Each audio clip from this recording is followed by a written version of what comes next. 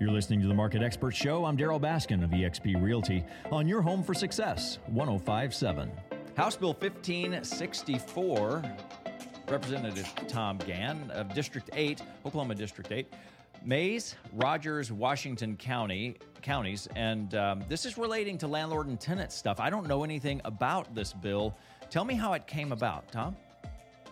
Well, I was called by one of my constituents that live in my district who owns property in the city of Tulsa, and she was extremely frustrated with the judicial system in Tulsa because with the first moratorium that took place, they had the moratorium on collecting rent from people with Section 8. Well, this thing kind of grew and mushroomed into this folklore out there that nobody had to pay any kind of rent at all. Therefore, she had some tenants that said that they did not have to pay, who weren't Section 8, weren't affected by COVID, were gainfully employed. She would go before the judge, the judge with an eviction notice, and the judge would extend the terms of the landlord-tenant agreement and allow the lady to spend more time in their property without paying. Staying there, rent-free. Yes, absolutely. It's theft.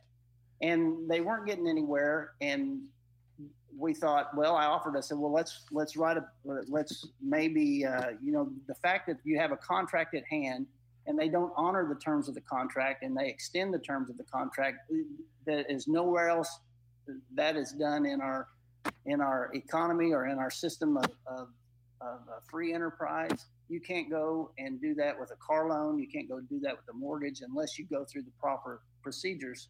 And yet the judge was taking liberties with those agreements leaving the landlord holding the bag. That's how it got started. So we filed House Bill 1564, which basically the main part of it that we addressed in the bill was the language says the court shall have no discretion to extend the terms of tenancy and shall grant possession immediately upon entry of judgment.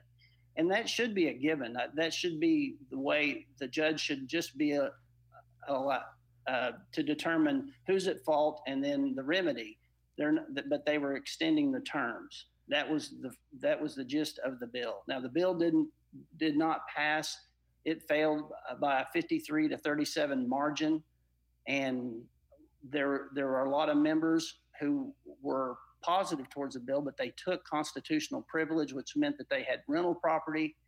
But I disagreed with that because we weren't talking about their rental property. We were talking about rental property per se. So I did not agree with the constitutional privilege, which basically is a no vote, but it's kind of a neutral vote where you don't have to vote yes because of that. Because you're suggesting maybe that there's a conflict of interest in your vote?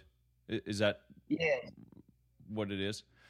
I'm learning more and more about these things every day. I mean, I thought I knew a lot about it, and yet I'm hearing of this other stuff that's going on behind the scenes, and how we're even having a challenge standing up for personal property rights. And as a landlord, I don't know if you would call that bias or not, but I've been a tenant and I've been a landlord. And one thing I've always wanted as a tenant is a financially stable landlord, because without that, I have no place to live. I don't have utilities. We had a situation here in Tulsa.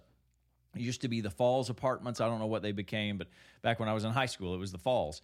And the water bill wasn't being paid. Well, here's an example. Now, I don't know why the water bill wasn't being paid. It may or may not have had anything to do with COVID and the eviction moratorium, but it's an example of what does happen when a landlord cannot or does not meet their obligations.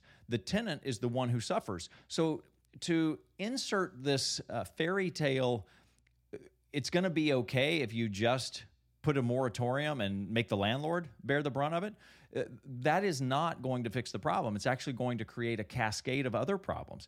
And to even have this discussion is alarming to me, because you would think that that is just common sense. But I guess the whole issue with common sense, Tom Gann, is that it's less common than it used to be? I don't know. You're absolutely right. We had in discussion, and when I presented this bill in committee about the fact that there's the person who is objecting to the bill, Representative Blanchett out of Tulsa, said that we need more housing, and I said, well, if you want more housing, you have to have more landlords, and you have to have their ability to make money, financial incentive.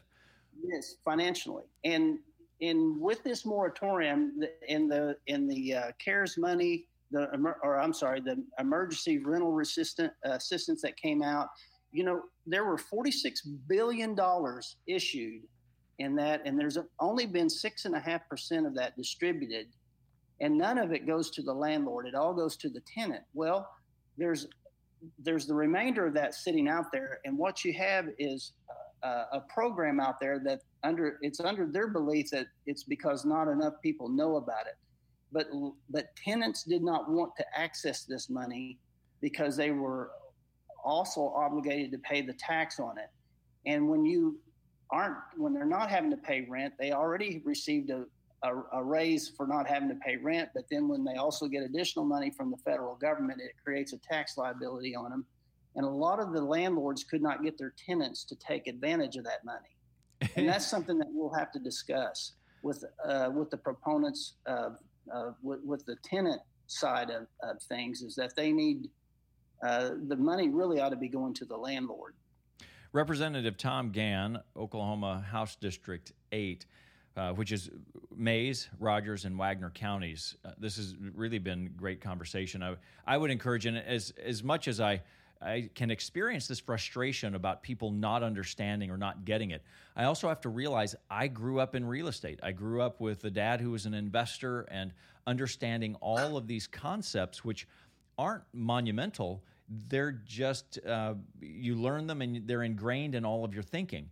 And if you're not in that, maybe it is more difficult to understand. And all I would encourage any listener, I mean, this is a business-related show, is educate and learn and look at other cities. Look at San Francisco and New York and Chicago, and areas where affordable housing has reached a crisis, and the policies that got them there.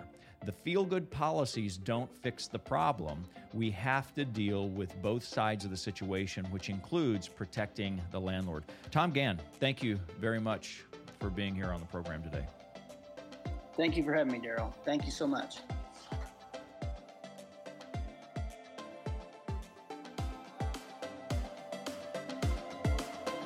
You're listening to the Market Expert Show with eXp Realty. I'm Daryl Baskin.